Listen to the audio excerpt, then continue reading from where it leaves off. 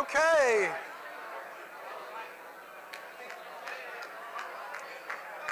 If I could get your attention. Is this on? Can you hear it? It warms up pretty real good. All right. Okay, we are continuing our series in the book of Acts. As I'm sure you're aware, this is, I think, the fifth lesson, so we got 3 more after this. It's an 8-week series. And today we are in the 10th chapter of Acts. Man, we're moving fast, right? Acts chapter 10 and 11 today. And it's all about change and transition. You know, you have this transition in the book of Acts from the Old Testament to the New Testament, and from Judaism to Christianity, and from the old covenant of law to the new covenant of grace. So it's all about change and getting out of your comfort zone, just like Jerry in this episode of Seinfeld. I love the low talker. I think the older I get, the more low talkers there are out there. You know, now, what? What? All right. The transition, again, from the Old Testament to the New Testament, one of the problems is what you could call tradition. Tradition, and one of the great strong traditions that they had in first century Jerusalem, which is where the church started out, was kosher eating laws. And so in today's lesson, that's going to be kind of a barrier to keep Peter from going out and doing what God commissioned him to do. And what are the kosher eating laws? Where did they come from? Well, the book of Leviticus, after the Exodus, Israel was going into the land of Canaan. And the land of Canaan is filled with the most evil people in the world. And God knew they would be corrupted if they lived there amongst them and weren't separate from them. And so one of the things God did to keep them separate was to give them these kosher eating laws which would keep Israel separate. So in Leviticus 20, verse 23, he says, "You shall not follow the customs of the Canaanites, for I abhor them. I am the Lord who has separated you from the Canaanites. Therefore you are to make a distinction between the clean animal and the unclean animal that I'm going to give you." So he gave him a list of what they could eat and couldn't eat, and it was mainly to remove them, separate them from the Canaanites. So that's where it came from. But when Christ came to institute, to bring in the church in which Jews and Gentiles would now be together, all who believed in Christ, that kosher eating would be like a barrier between them. And so we see, let me read you what Jesus said in Mark chapter 7.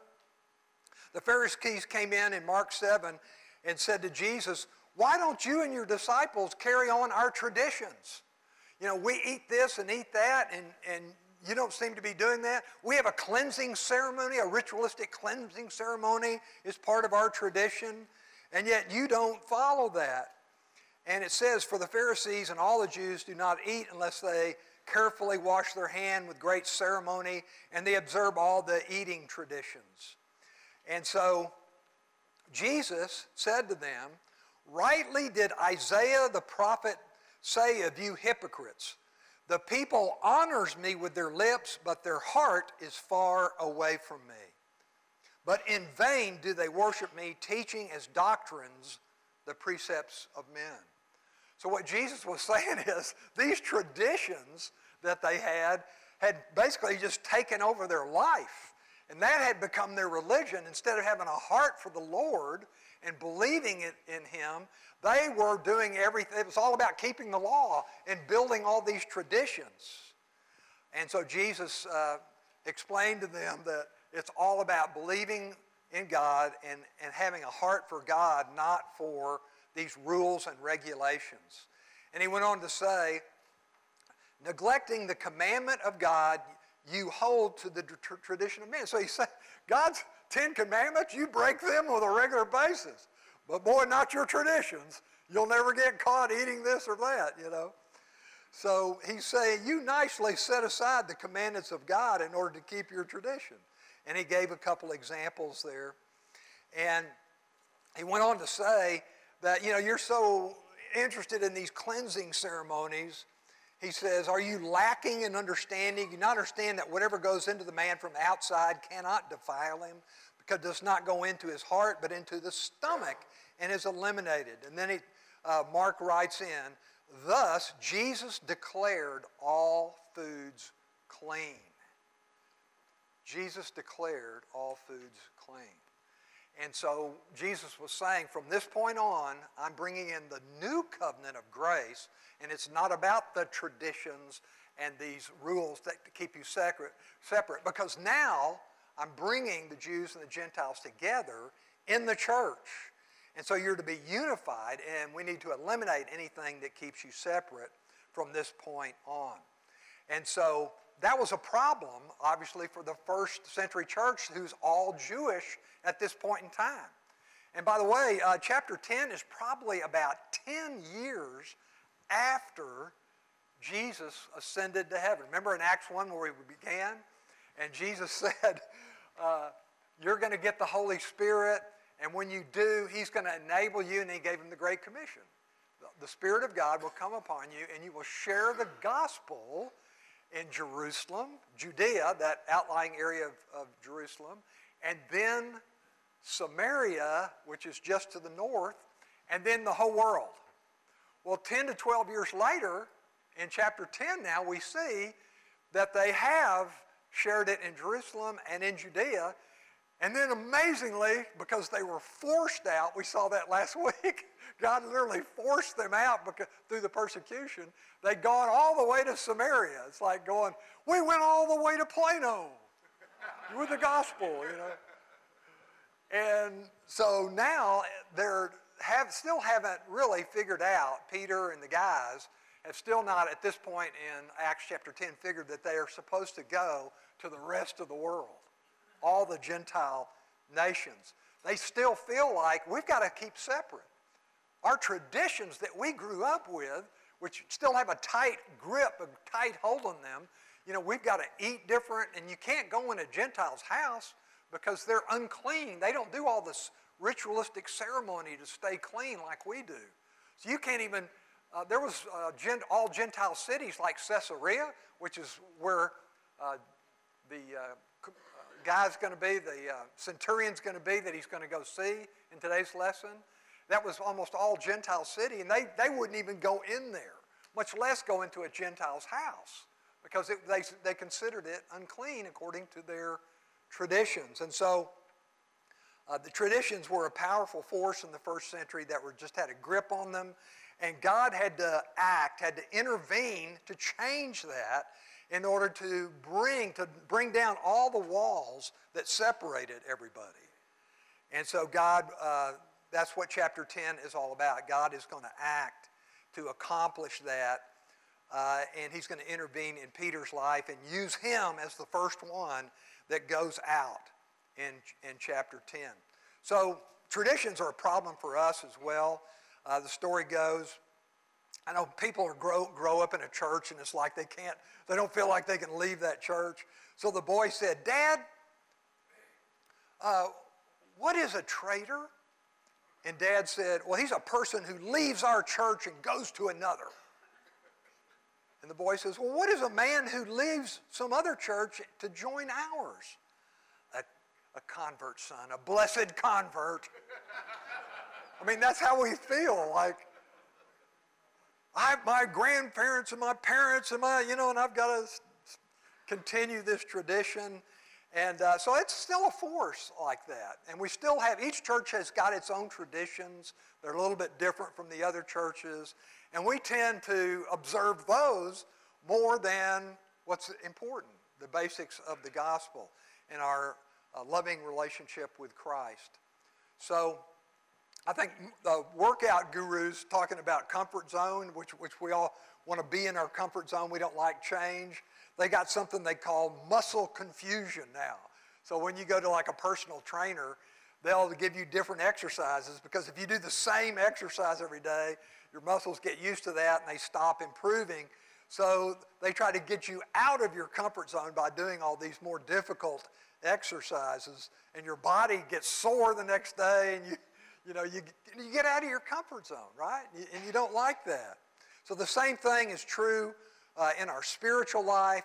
We get in a comfort zone like Peter and the guys were in, They were perfectly willing to share the gospel with the Jews and even the half-breed Samaritans up there, because God had shown them that. But they still hadn't gone out into the Gentile world. They were still resisting the change. And so God had to intervene. And, how does God intervene? Sometimes it's through circumstances in your life. And other times, he just changes things against your will. You don't have any choice, You're just thrown into these new changes or things that happen, and you don't have any control over it. But God has always got a plan that he's carrying out even in those situations. So in Acts chapter 10, Peter and the Jerusalem church was still basically just witnessing to Jews and just didn't have it, even though Jesus had given them the Great Commission and it was very clear, they still just didn't get it. They weren't willing to get out of their comfort zone. So in chapter 10, and by the way, in those days, we think we got barriers today, to be politically correct, you're always talking about having diversity and everybody's afraid of being called a racist and all this stuff, and we think, you've got all these divisions between us. But in first century, they had divisions and cliques and issues like this that make our looks very small. Consider that 50% of the Roman Empire were slaves. So you had a huge division between slaves and free. You had the Roman occupation forces in all these countries, and so the people there were considered by the Romans to be inferior. By the people there, they hated the Romans. Also, women were viewed as chattel, just property that men owned. There was a huge disparity in education, in class, and in wealth, much more so than now. Even amongst the Jews, you had the Hellenistic Jews that spoke Greek, and you had the Hebrew Jews that spoke Hebrew. So, traditions just were all powerful in the time that Peter and the guys were ministering, and so it was a big deal. And God had to act to bring everybody together in this one body of Christ. So we see the event that God used initially in chapter 10. Simon Peter was actually in Joppa, which is a port city there in Israel. And it says, now there was a certain man at Caesarea, which is a Gentile city. It's where the Romans, literally Herod the Great built Caesarea for the Romans and built a palace there for a Roman governor to live in. And so in Caesarea, another port city right up the coast, there was a man named Cornelius. Cornelius is a Roman centurion of the Italian cohort. A centurion was a guy, he was a non-commissioned officer who had control over 100 Roman troops, and it was a big deal. And they typically made quite a bit of money because the way the Roman army operated, when they conquered a nation, they got to go in and loot and take all the spoils, and they divided it up between the men, and the centurion would get a bigger share. And so at the end of his career, he might be quite wealthy, as this guy probably was. But he was unique. He was a devout man. He was unlike the other Romans who were polytheistic, many gods, the Roman pantheon of God.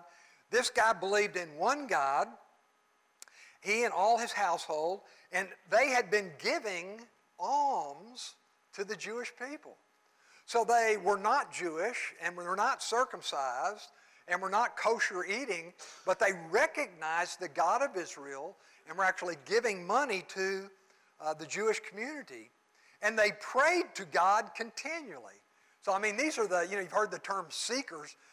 This Cornelius guy and his household were like that. They're like, I know there's a God in heaven, And they were looking for him. They were praying for him to come into their life. They wanted a relationship with them. And the idea of fearing God has that reverence and that awe and that respect for God. And so God is going to honor that and send Peter into this guy's life. And so in verse 3, we see that about the 9th hour of the day, this Cornelius saw a vision. And he saw in the vision an angel of God who had just come into him and said to him, Cornelius, and fixing his gaze upon him, being much alarmed, he said, what is it, Lord? And he said to him, your prayers and alms have ascended to God, and he has heard you. So now dispatch men to Joppa and send for a man named Simon, who is also called Peter, Simon Peter. And he is staying with a certain tanner named Simon, whose house is by the sea there in Joppa. And when the angel who was speaking to him had departed, he summoned 2 of his servants and a devout soldier of those who were in constant attendance upon him. And after he had explained everything to him, he sent them to Joppa. And so what just happened was that God is not only going to have to prepare Peter to send to this guy, but he had to prepare this guy to receive Peter. It's interesting. The same thing happens when you share Christ with somebody. The exact same thing happens. God is going to prepare their heart to hear the message, and God is going to enable you to deliver the message. So he's going to help you speak the gospel, and he's going to help them hear it. Isn't that awesome? But that's what's happening here. He's prepared Cornelius to receive Peter, and he's looking for Peter to deliver this message for him. But at the same time now, God's going to have to prepare Peter as well. So what does God do? On the next day, verse 9, as they were on their way, so these guys are coming looking for Peter, but also, meanwhile, in Joppa, Peter went up on the housetop. They had flat roofs, and it was cooler up there, so they would go up there at the end of the day. And he's waiting on his dinner to be made by his people who are guesting him. And he became hungry and was desiring to eat. But while they were making preparations, he fell into a trance, sort of. And he beheld the sky opened up and a certain object like a great sheet coming down, lowered by 4 corners to the ground. And there were in it all kinds of animals, 4-footed and crawling creatures of the earth and birds of the air. Now, what did he see and what was this about? He had always been trained in his traditions, and he'd always eaten just a certain kind of animals and not others.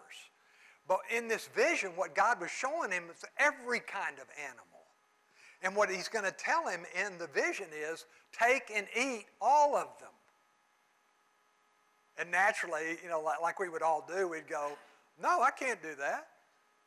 These foods are unclean, He just has that ingrained in his brain, just like all the traditions we have. I actually witnessed to a guy for a year one time, and we got to where we were meeting every week. And he was a member of a certain tradition that you can guess at that is real powerful. And they never teach from the Bible at all. They don't even allow their people to have Bibles. They tell them what it says. And he grew up in this powerful tradition. But he was interested in what the Bible had to say. So he liked meeting with me and hearing about it. And he qualified our meetings one time. He said, well, I got to let you know, my great-great-great-grandparents and my great-great, all the way down were, this tradition. So there is no way I could ever leave it. It's impossible. All my great-grandparents and grandparents would roll over in their grave. It's an impossibility. I cannot do it. So if that's what this is about, I'm out. And I said, no. Hey, we're just here to study the Bible. And if the Bible changes you, then it just does. But that's what we're going to do. How about that? He said, I want to do that. So after about a year, guess what? Without me even knowing about it, somebody comes in and says, yeah, I met a guy this guy goes to an evangelical church that you also know. And he says, I met a guy that said that he's being mentored by you. And I said, who's that? And he told him his name, and I went, no way! The guy had left the traditional deal and had made the move on his own. So nothing I could say, no way I could ever persuade him or sell him to moving or doing anything, making a break from his traditions. But the Word of God, the Spirit of God used to change him, to change his heart, change his way of thinking. And that's what's going on here. If you tried to talk Peter out of his tradition, I mean, you'd never be able to. But God is going to use His Spirit and His Word to change Peter's heart, and then He's going to do the same thing with Cornelius. And so Peter is seeing this vision and wondering what in the world's going on. And the voice says, verse 13, "Arise, Peter, kill and eat." But Peter said, "No way, Lord, for I have never eaten anything unholy and unclean." And again a voice came to him a second time, so he had to repeat it. What happens when you fail the test? Retest. Got to test you, got to go through it again, Peter. And so he did it again. And again he heard, "What God has cleansed, no longer consider unholy." And this, God had to do this 3 times. Peter is very much like you people. Very stubborn. And so finally, after 3 times, Peter at least got it. He still wasn't with the program, but he was willing to obey. And now while Peter was greatly perplexed in mind as to what the vision he'd just seen might be, the men who had been sent by Cornelius, having asked directions for Simon's house, appeared at the gate. And calling out, they were asking whether Simon, who was called Peter, was staying there. And while Peter was reflecting on the vision, the Spirit of God says to him, made him feel or impressed him or maybe spoke to him, "Behold, 3 men are looking for you. Arise, go downstairs and accompany them without misgivings, for I have sent them to you for myself." And Peter went down to the men and said, "Behold, I'm the one you're looking for. What is the reason for which you've come?" And they said, "Cornelius, a centurion, a righteous and God-fearing man, well spoken of by the entire nation of the Jews, was divinely directed by a holy angel to send for you to come to his house and hear a message from you." So Peter goes, "Wow, does this have anything to do with that vision I just had?" You know, he's probably trying to connect the dots. And so he invited them in and gave them lodging. The next day they got up and went.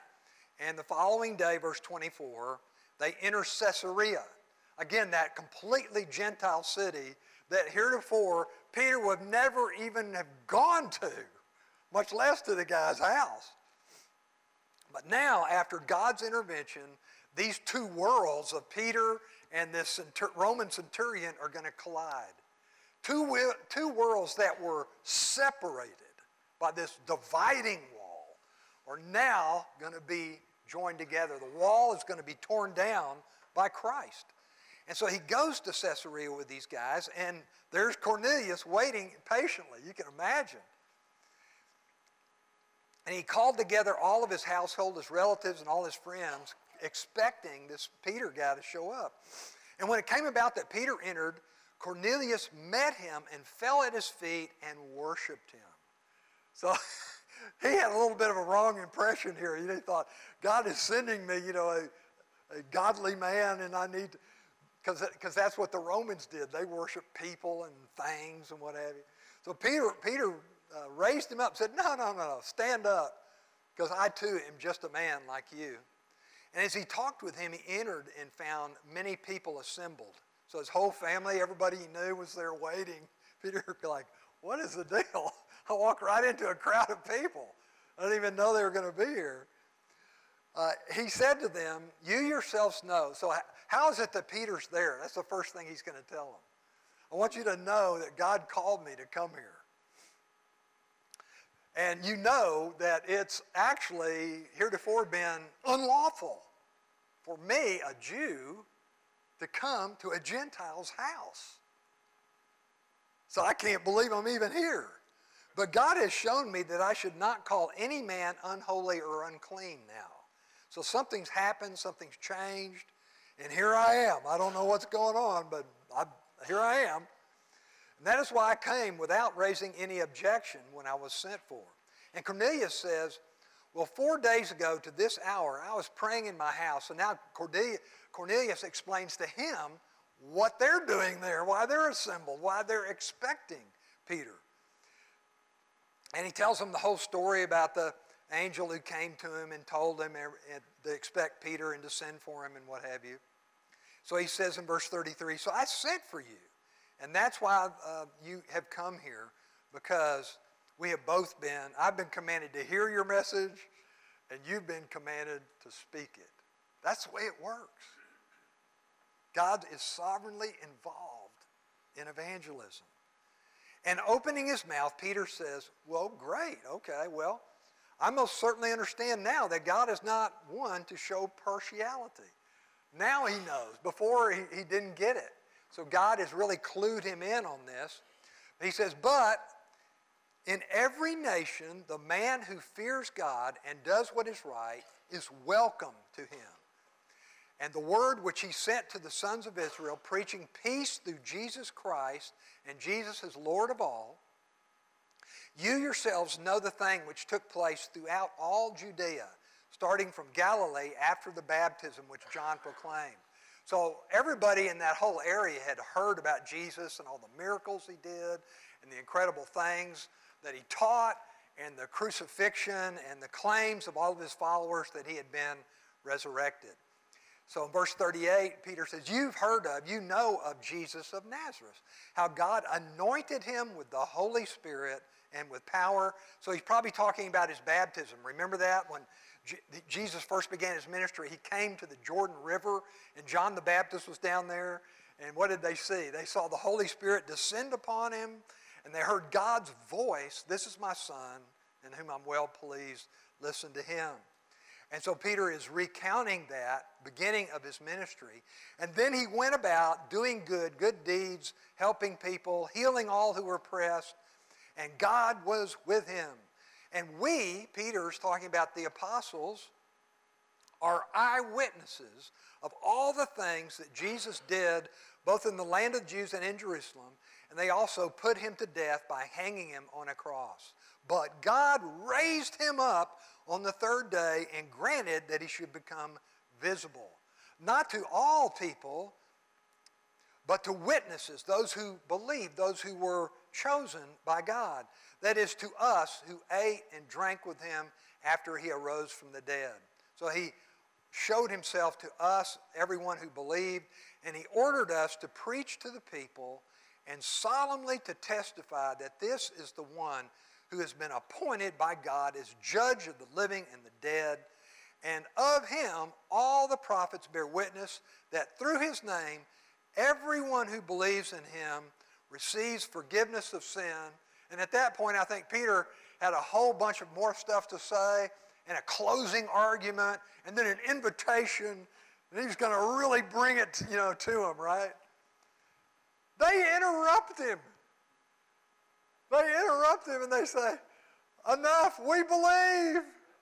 We're in. And I just feel like Peter was saying, what? No way. You do? And so you see, he's really kind of surprised. While Peter was still speaking these words, the Holy Spirit fell upon all those who were listening to the message. And all the circumcised believers who had come with Peter were amazed. So Peter had brought these witnesses. I think he wanted, some eyewitness to say, you guys come with me and you be my witnesses when we go back to Jerusalem. What happened here? Because I don't want to get in trouble. And all the circumcised believers who had come with Peter were amazed. All the Jews were amazed at what was going on, because the gift of the Holy Spirit had been poured out upon the Gentiles also. They weren't expecting it. They were shocked of this transition. But it happened. They couldn't deny it. And all these people who were now filled with the Spirit were speaking with tongues. And we saw a couple of weeks ago what that means. They were speaking in foreign languages. So these guys were probably, these Romans were also probably speaking Hebrew or something, praising God in Hebrew. I don't know, it doesn't say. But they knew for sure that this was a miraculous event, the people with Peter. And so they were amazed. And now in verse 47, their conclusion is, well, that's it. Surely no one can refuse the water for these to be baptized. That kind of indicates that before this, there would have been objections. There would have been objections. If not from Peter and these guys, from the other Jews in Jerusalem would say, well, no, it's okay. We can make these guys proselytes. They'll have to be circumcised. They'll have to go through a cleansing ceremony. They'll have to get kosher for 60 days, and on and on and on. But no, they immediately were saved the minute that they believed and the Holy Spirit came upon them. And so Peter and the guys said, nobody can argue with this now. And so we must not refuse the water for them to be baptized. Those who have received the Holy Spirit, that they received the Spirit, they're just like us now. God has brought them into the family of believers, the church. And he ordered them to be baptized in the name of Jesus Christ, and then they asked him to stay on for a few days, so they were going to fellowship. Let me give you 6 steps real quick what just happened here. 6 things that I noticed. First of all, and I said this before, God's preparation of the speaker to deliver the gospel. So God prepared Peter to extend the gospel presentation and the invitation to Cornelius and all of his guys. And then also, God prepared the receiver. He changed his heart. He softened his heart so that he could not only hear it, but believe it and make it his own. And in Peter's case, it took 3. He was the more stubborn guy because it took 3 visions for him. It just took 1 for Cornelius. Secondly, we see both of them submit to God's will. So even though it's against their tradition, either one, you're talking about either Peter or Cornelius, they both submitted to God's will. And you see, when I was thinking about this, sending Peter, I thought of Jonah. And I think what hit me was Peter was in Joppa, and I said, oh yeah, that's where Jonah was. Remember Jonah the prophet in the Old Testament? And the word of God came to Jonah to go to Nineveh to deliver the gospel to these Gentiles. And Jonah said, what? No way. He wouldn't go, you know. And so I thought about that, and I remember, okay, they're both in Joppa, but Jonah went away. He went the opposite direction, whereas Peter went ahead and went to Caesarea. And he did God's will where Jonah didn't. Both believed the Gentiles were unclean and couldn't be saved, and they didn't want to go. Both struggled with God over his own will versus God's will. So Peter was saying, I would never do that. Jonah said, I don't want to, you know. So there was a battle between their will and God's will, and both were shocked when the Gentiles believed and were saved. And of course, the big difference is Jonah had to be physically forced, and Peter went on his own. And we see that Peter is, I think, happy at the outcome, whereas Jonah at the end of the book of Jonah was not. But you see both just they're very parallel stories in that God's involved in preparing both the speaker, the deliverer of the message, and those who receive it. Remember the sign of Jonah. And so, thirdly, we see the gospel. Peter, what does he present? What does he deliver? The gospel of Jesus Christ. It's all about him. And he presents it effectively. Very simply, it wasn't at all like remember back in Acts chapter 2 when he delivered the gospel in the streets of Jerusalem to the Jews? He gave a history of Israel on that one and talked about the Old Testament and the prophets and the whole deal. But he didn't have to do any of that with this group. They didn't have that history that Peter had to go through and talk about how Jesus fulfilled it all. These guys just were eager, they were seeking, they just had the truth delivered to them, and they ate it up. They didn't need a history lesson like the Jews did back in Jerusalem. Fourthly, the fourth thing that just happened was the indwelling of the Holy Spirit. And so when we studied, again, Acts chapter 2 a couple of weeks ago, we saw the Spirit come upon everyone that believed in Christ. And it happens here again, just as soon as these Gentiles believe, the Spirit of God comes upon them. And that is a huge thing, because there's no way these people would be able to come together. As I brought out before, they had such divisions and such differences between them. It took the Spirit of God to change their hearts, to bring them together.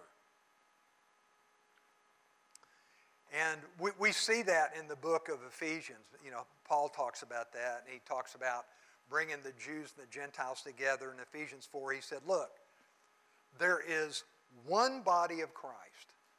There is one Spirit, one Lord, one faith, and God who is over all and in all. That's what it's about.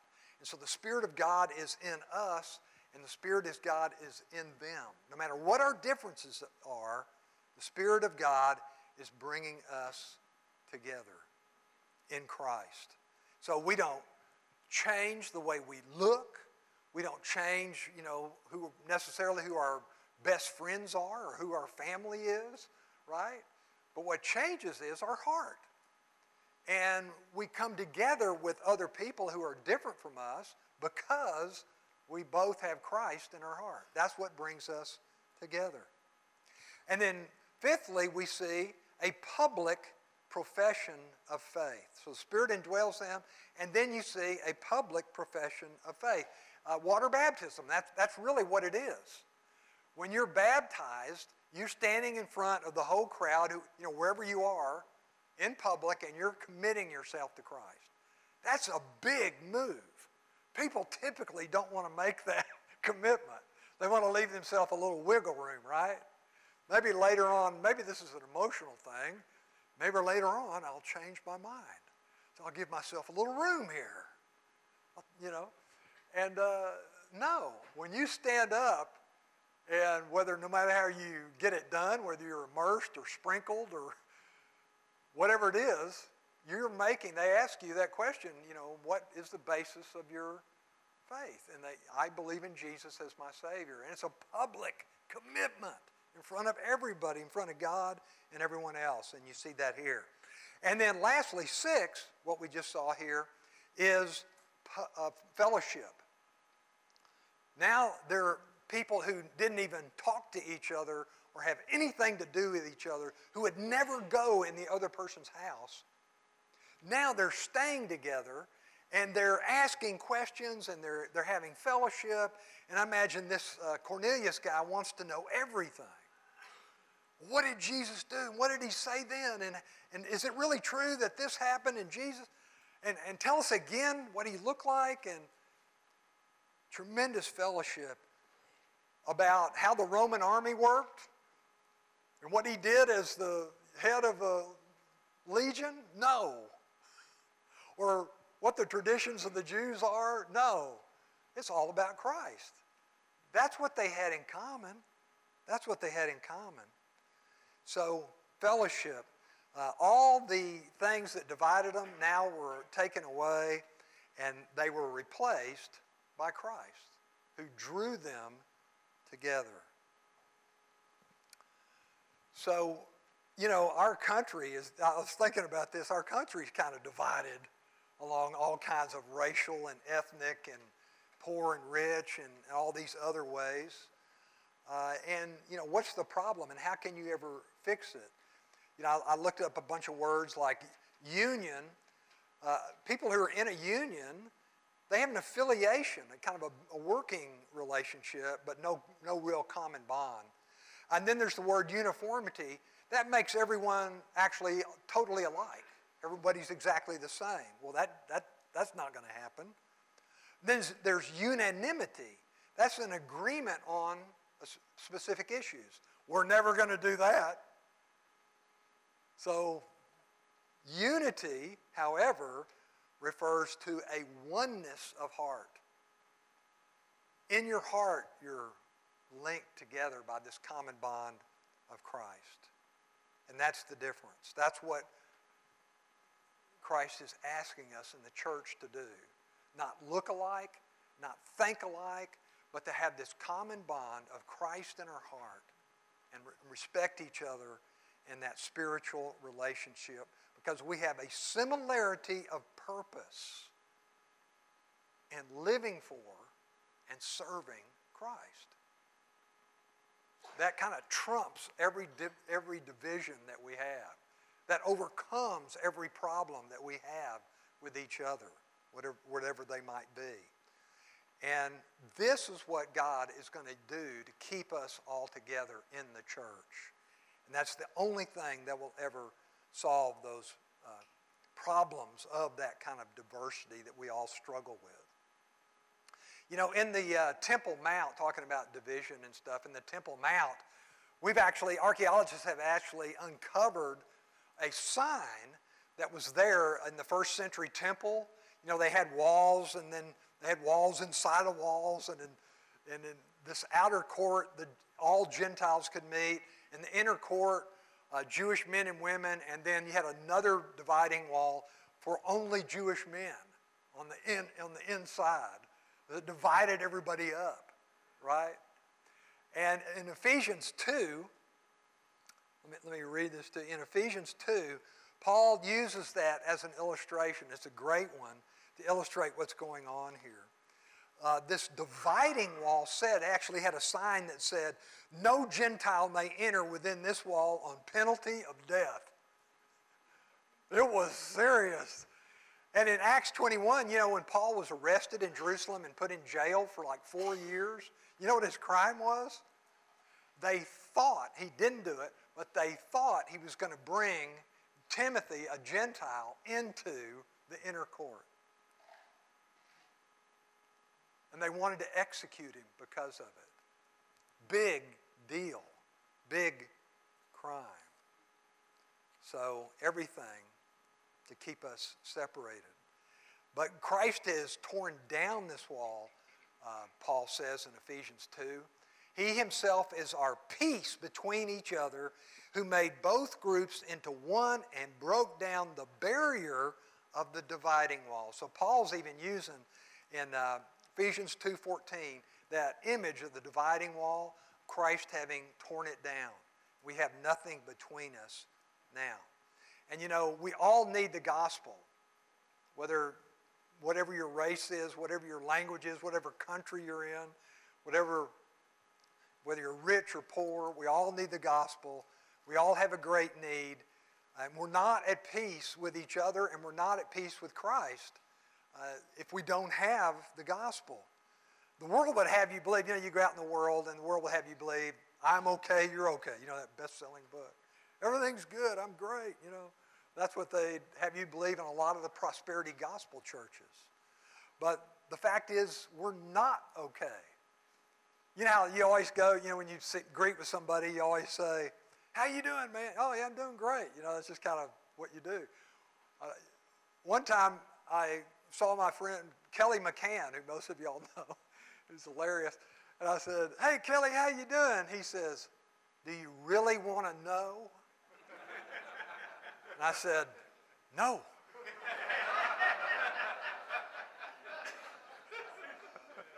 He said, because I got a long list of problems and infirmities I'd love to tell you about. And actually, I said, no, I don't want to know. And so God is telling us everything is not okay. You've got a great need in your life. You need Jesus. And your sin is the real dividing wall between you and God. Your sin divides you from your heavenly Father. And only Jesus can tear down that wall. We can't build a bridge over it. We can't tear it down. So God's answer is Christ crucified to tear down that wall and mend that relationship and bring us back into that relationship with Him. And within that relationship with Him, we can have a new relationship with people. If we get our vertical relationship with God worked out and peace with Him, we can also have peace with each other. Just like we saw here between Peter and Cornelius. And, people think there's different gospels. I was reading this thing about all the different gospels that people preach. How about this one? The gospel of inevitable progress. Isn't that great? And it was about Darwinism, and the human race is evolving and getting better, and we're going to work out all of our problems with all this technology and inventions and what have you. And then you have the social gospel, that Christianity is all about feeding the poor and housing the homeless, helping the downtrodden, curing all the social evils. That's all great. That's all great. But that's not the gospel. That's not the gospel. That's not the gospel. When Peter was filled with the Holy Spirit, what message did he preach? And when Cornelius believed, and when he was saved, what message did he believe? The gospel of Jesus Christ crucified for our sins. That's the message. That's what brings us together with God. Reunites us. And that's what's the only thing that's going to bring us together in the human race as well. Let me close prayer. Lord, thank you so much for blessing us with your word.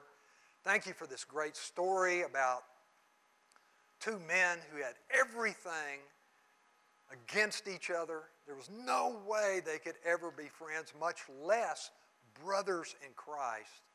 But you prepared Peter and you prepared Cornelius, and we see the result. We also know, Lord, that in that relationship with you that Christ has made possible, we can have the same common bond. We pray all these things in Jesus' name. Amen. Amen.